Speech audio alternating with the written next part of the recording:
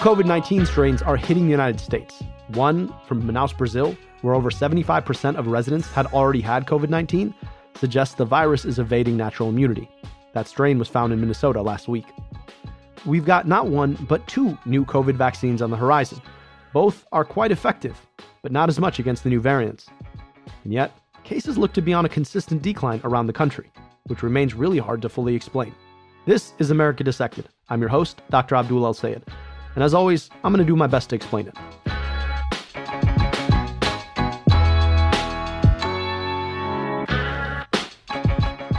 To be totally honest with you, this is the most confusing moment of the pandemic. There's good news and there's bad news. I always like the bad news first, so that's how you're going to get it. First, there's this. Tonight, health experts say dangerous COVID variants could push the country to a powerful new surge in a matter of weeks. The South African variant of the virus has now been found in 2 people in South Carolina. We are going to see something like we have not seen yet in this country. There are now several new variants, and they continue to pop up.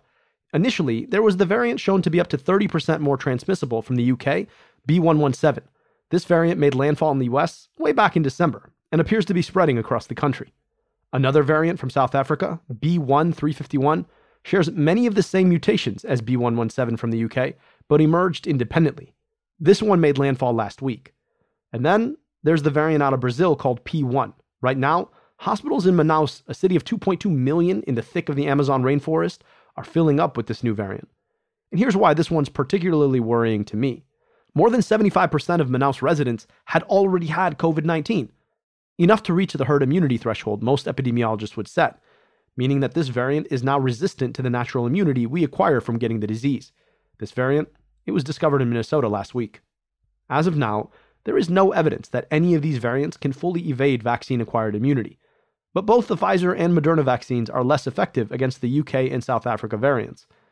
And both companies are working up boosters to account for it. But here's the thing, it's not all bad news. Cases are down about 35% over the last 2 weeks, and they're down everywhere, in every single state.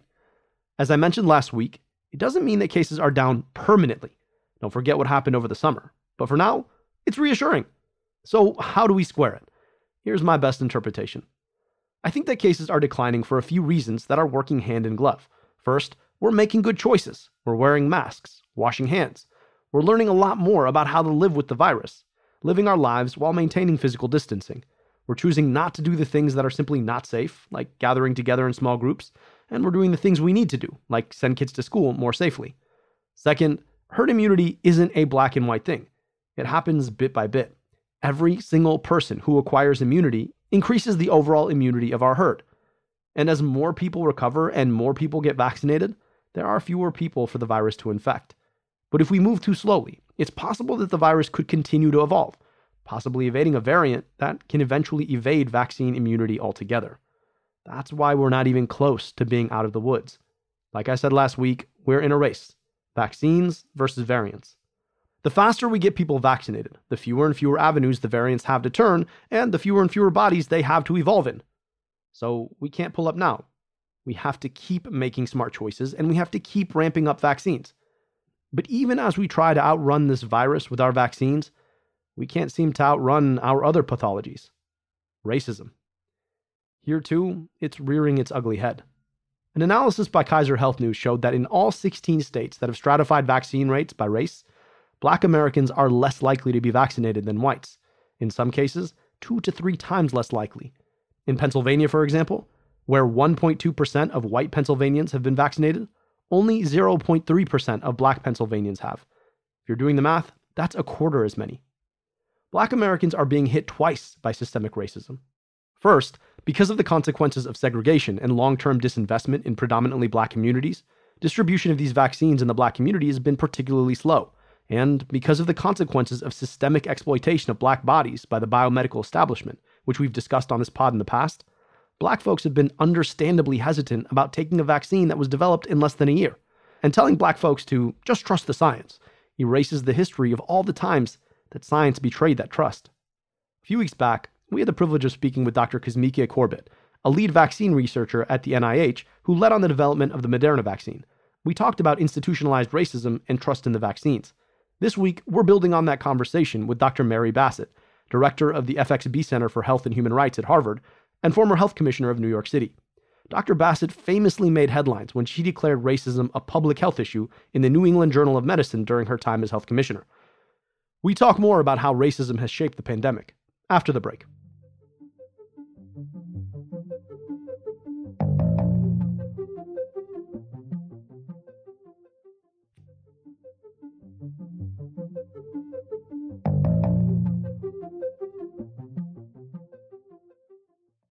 My guest today is Dr. Mary Bassett, and she's the former health commissioner for the city of New York, as well as the director of the FXB Center for Health and Human Rights at the Harvard Chan School of Public Health. Dr. Bassett, thank you so much for joining us today. It's a real pleasure. Thank you, Abdul. I really want to step back and get your perspective just, on this moment and frame it in the work that you did as health commissioner for one of America's largest cities. What was it like to be the health chief in a city as large, diverse, and dynamic as New York? And what does that tell us about the work that cities are trying to do right now in the frame of this pandemic? Well, New York City has a wonderful health department and a long legacy of excellence. What I tried to do as New York City's health commissioner was really bring a new kind of focus on the idea that the mayor brought to his position and what won him the election, is that New York City had become two cities, a city of the rich and the poor. As you say, it's the only megacity in the United States. It had a population of 8.5 million people when I was there. But 40% of the population lived at or near poverty, and the vast majority of them were people of color. So bringing that reality front and center to the work of the New York City Health Department was a key part of what I wanted to do. And I thought I would be focusing on the things that we focused on with the Bloomberg administration, who used tools of policy and other tools of government, taxation, procurement, to tackle the scourge of non-communicable diseases, things like obesity and tobacco use that are important risk factors. But of course, my tenure was really instead headlined by a variety of microbial threats. The first one was Ebola. Can you walk us through that experience? You were health commissioner during Ebola. What's it like to lead a city health department in the middle of an infectious disease scare like Ebola? I was really proud of the health department. I never had any doubt of the department's technical ability to respond to the Ebola pandemic. And what I really wanted to make sure was that we did it in a way that was consistent with the values of the department, of equity, of not allowing any people to be victimized on the basis of who they were. We also had the advantage of having a department that had been quite independent over the years. So while we were hearing from Atlanta that just about any hospital could cope with a patient with Ebola, we decided that we better have one hospital, which we were sure could handle a patient who was infected with this really virulent virus that has not unlike the current pandemic, it has a very high case fatality rate. So we had begun months before we got our one patient with Ebola to make sure that we had the procedures and the materials in place to have one hospital. And as it turned out, and this wasn't just the city that decided this, there was only one hospital in New York City that was ready to receive a patient. That was Bellevue Hospital, with Longview as the flagship of the public hospital system. So the private hospitals were not ready. It was the public hospital system that was ready and received this young doctor, Craig Spencer. So we were able to prepare. And we did that because we had an excellent communicable disease group that said, let's make sure we're ready. And we didn't just put the paper plans in place. They practiced. We ran trial drills. So when the patient came, we were ready. But then we did other things. I actually sent a note out to the health department asking if there were people who had contacts with particularly the Liberian community in New York City, because that was one of the places in West Africa where the pandemic was raging. Let's remember, it was those countries that really bore the brunt of Ebola.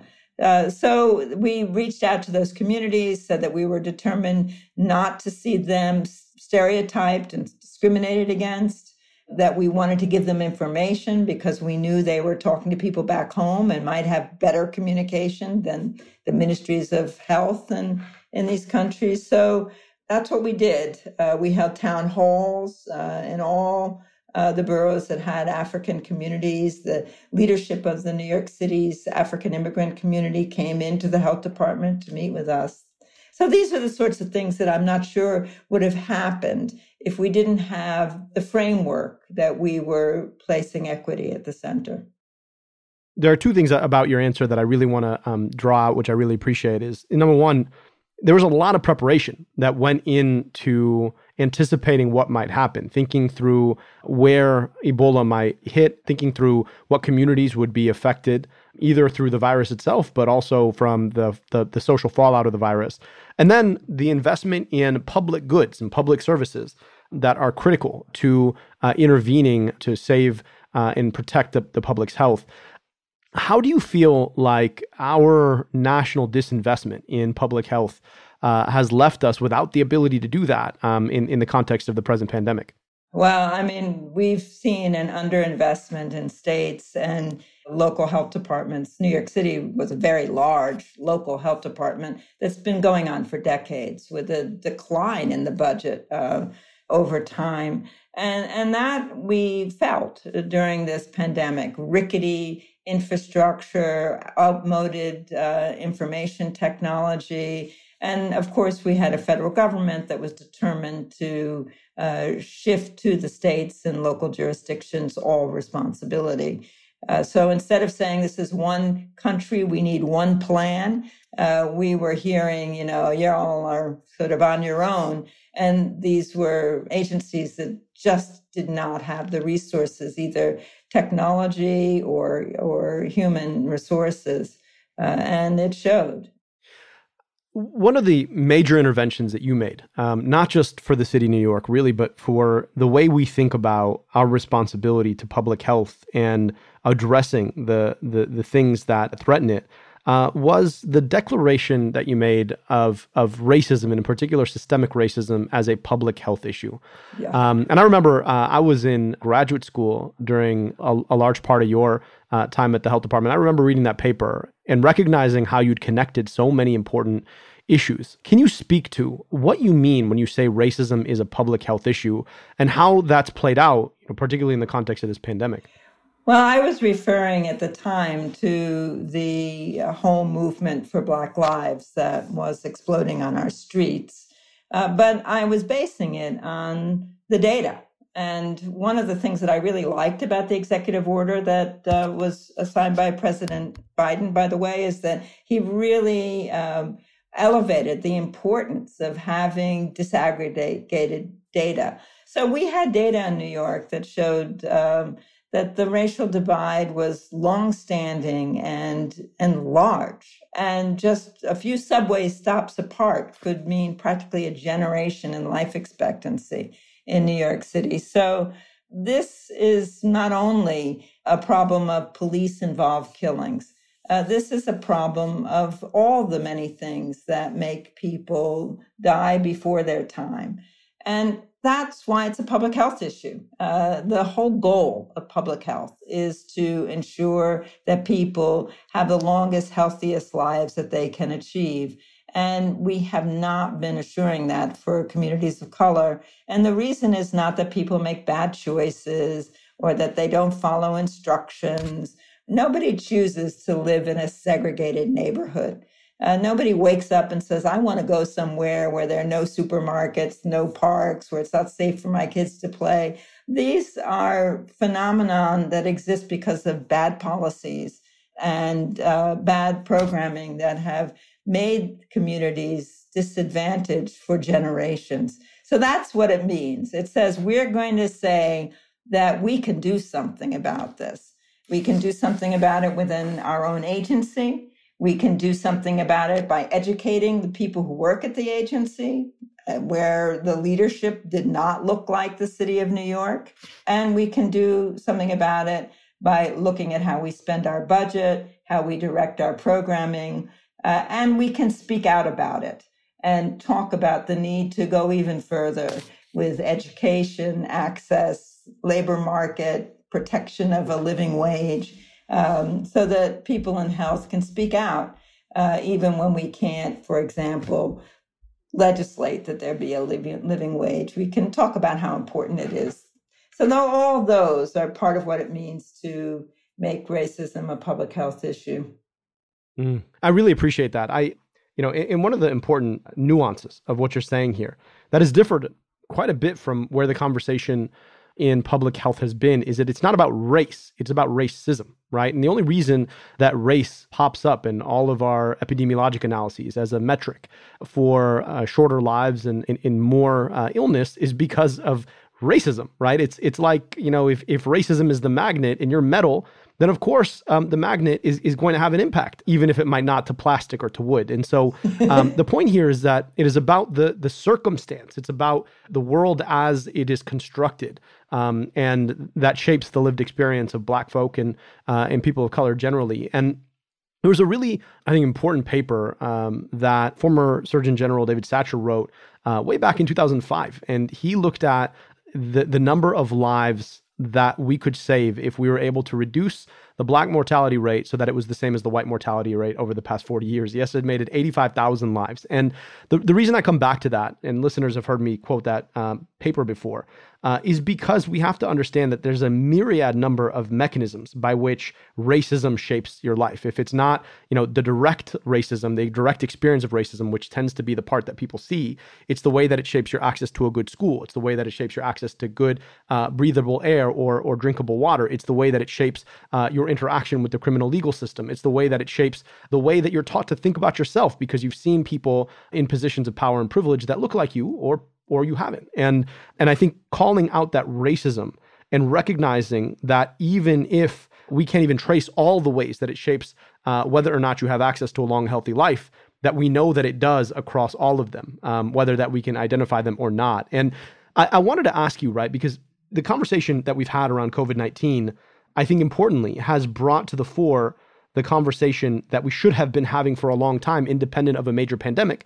about the differential experience of public health access among Black and brown people versus white people. And early on in the pandemic, there was a lot of conversation about quote unquote pre-existing conditions. And I used to get real upset when I'd hear that, right? Start throwing things at my TV because any modicum of curiosity should force you to ask, well, why are there differences in pre-existing conditions?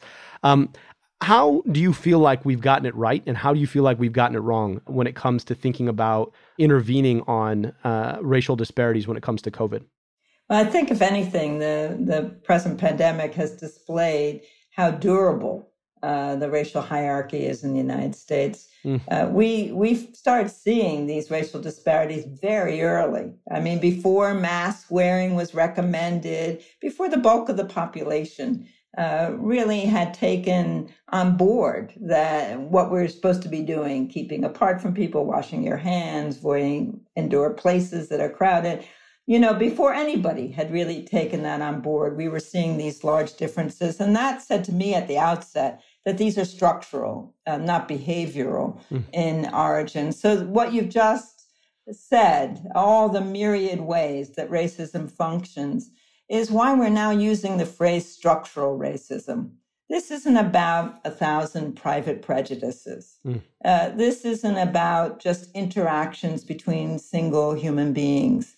It's the way in which our society has these historically rooted, contemporarily reproduced, institutionally based, embedded in our culture.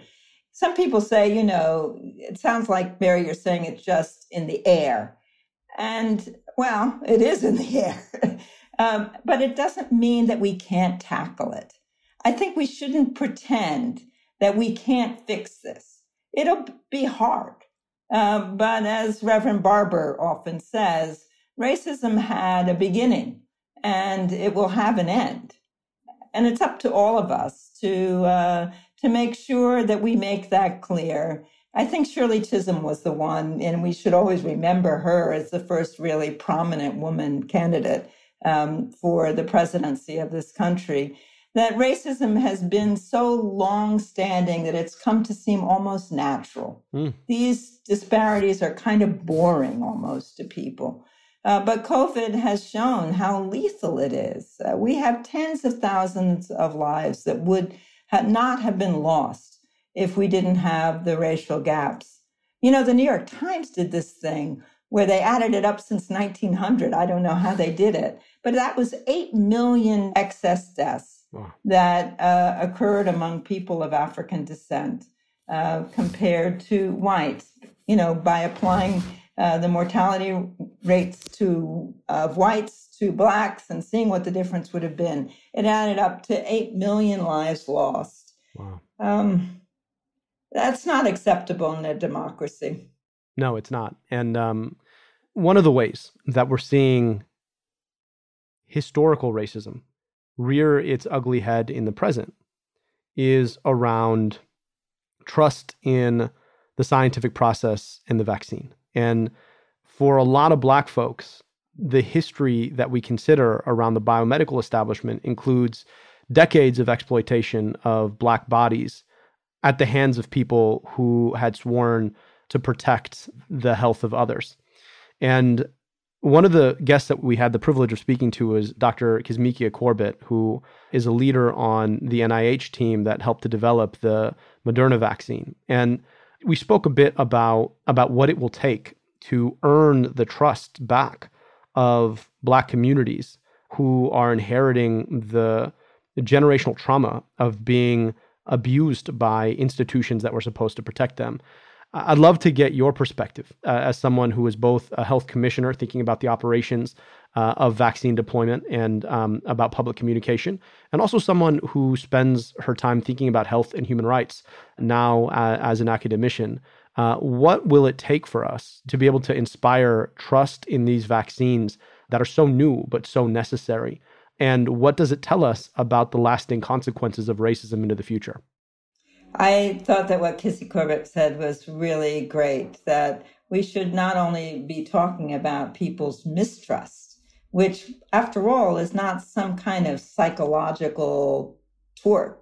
That's not the right word, but it's not like people have just some kind of weird mindset. It's based on historical facts. Mm-hmm. But she says we shouldn't just talk about that. We should talk about making institutions trustworthy. And that is an important goal, but it doesn't happen overnight.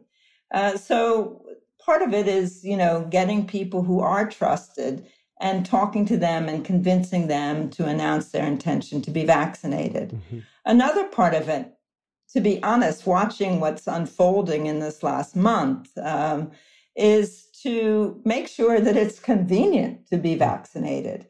Because there are now, all these stories about how difficult it is to try and locate a place to get the vaccine. And people get up at 5 a.m. and go wait for hours and hear that it's run out. And then other places they're distributing it and there are not enough people. And this type of chaos is already resulting in huge disparities by race in the 12 states that have made the data available.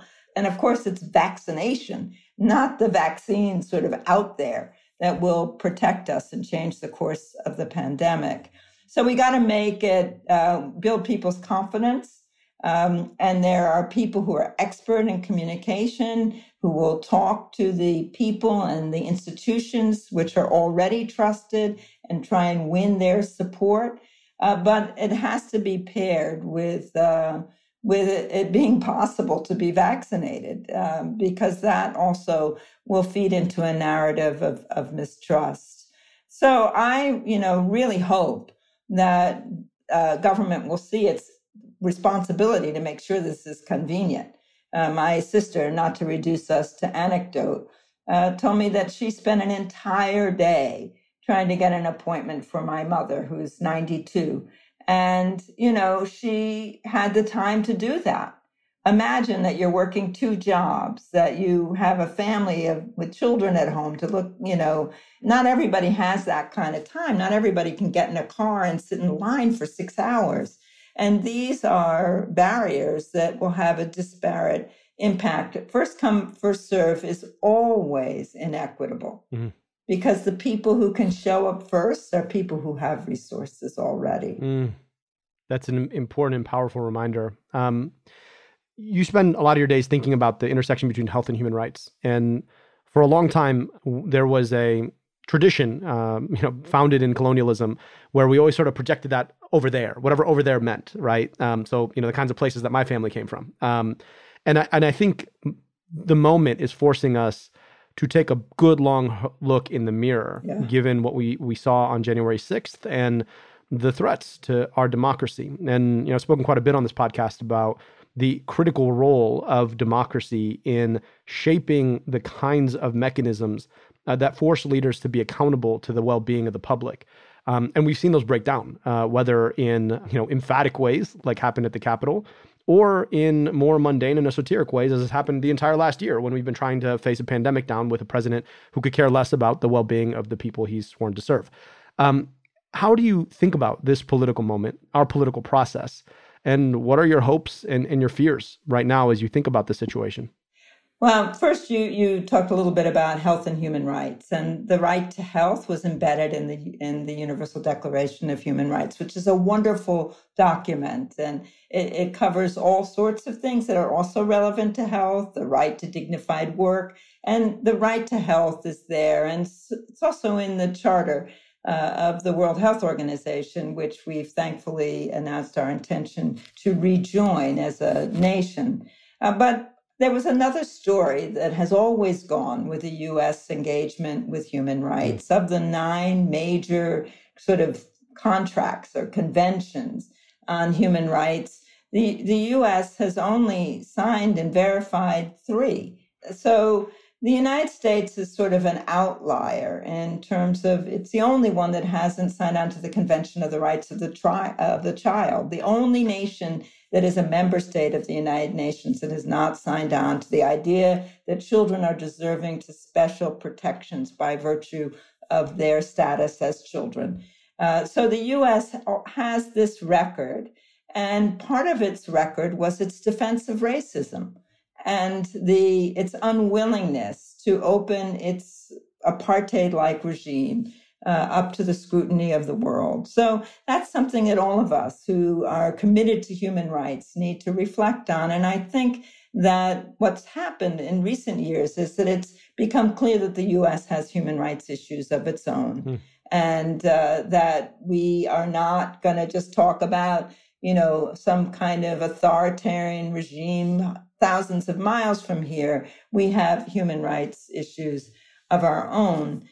At the same time, there's been a change in the administration in Washington, thank goodness. And we are, at a chance. We've seen a whole bunch of executive orders. I've mentioned one that's on the whole issue of racial equity. We've had an inaugural address that for the first time used the words white supremacy and talked about structural racism for the first time in our history as a nation. Mm-hmm. So these words matter. At the same time, we have a really difficult situation of a mobilized white supremacist base that it's not clear what is going to satisfy them. And it's, in a sense, we're kind of backed into a corner of where racism has driven us as a nation, because we can't have a democracy and have benefits that are made available only to whites. Mm-hmm. That's over. And so, I think that we have seen that we're going to start strong, and we need to really stay strong. There's certain things that, in my view, we should never negotiate with. And one of them is white supremacy. So that's how I feel about it. I really would like to be more hopeful than that. But I don't think that the 250 years of legal enslavement of human beings in the United States can just be turned into sort of a sideshow. It was foundational, and it's going to take some real focus.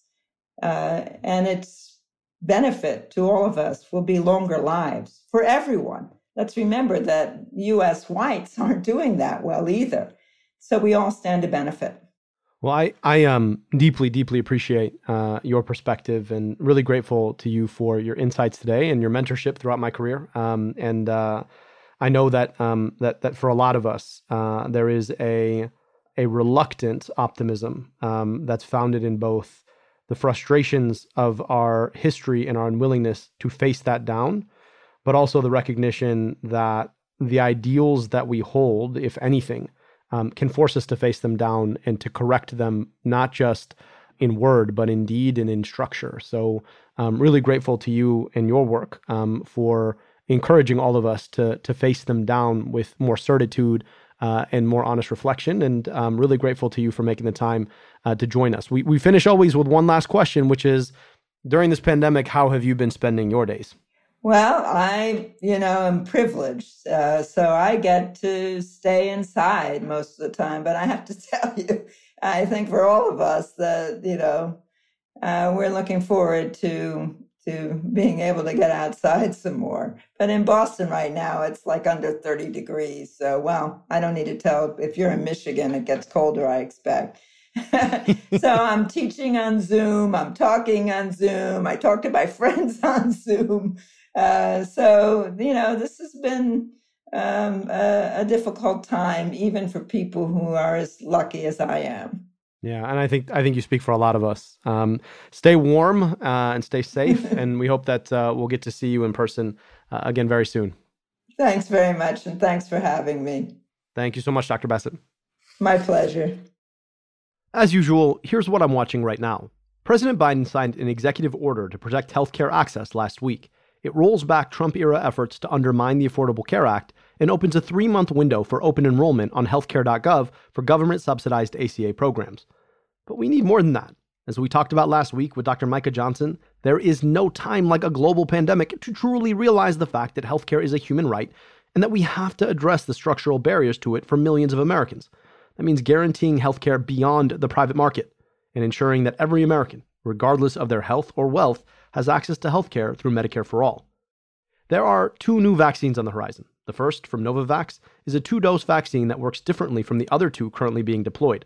Rather than mRNA, it's a synthetic version of the coronavirus's spike protein. Overall, it was found to be 90% effective and 85% against the UK variant, but only 50% against the South Africa variant. The other is from Johnson & Johnson. This is a 1-dose vaccine, which was found to be 72% effective in the United States, but far less so against the South African strain. Rather than mRNA or synthetic protein, this vaccine uses a piece of DNA that codes for the virus's spike protein, which is carried by a shell of a different virus.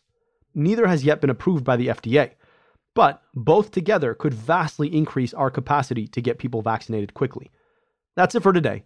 Next week, we speak with Crooked's own Brian Beutler about his new podcast, Rubicon, and what the Biden administration must accomplish in the first 100 days on this pandemic. Oh, and don't forget, Crooked Store still has America Dissected swag. Our Science Always Wins hats are already sold out, but we've got a few more sweatshirts and t-shirts. They're going quick, so make sure to grab one before they're gone. Crooked.com/store. And don't forget to pick up your copy of Medicare for All. That's MedicareForAllBook.com.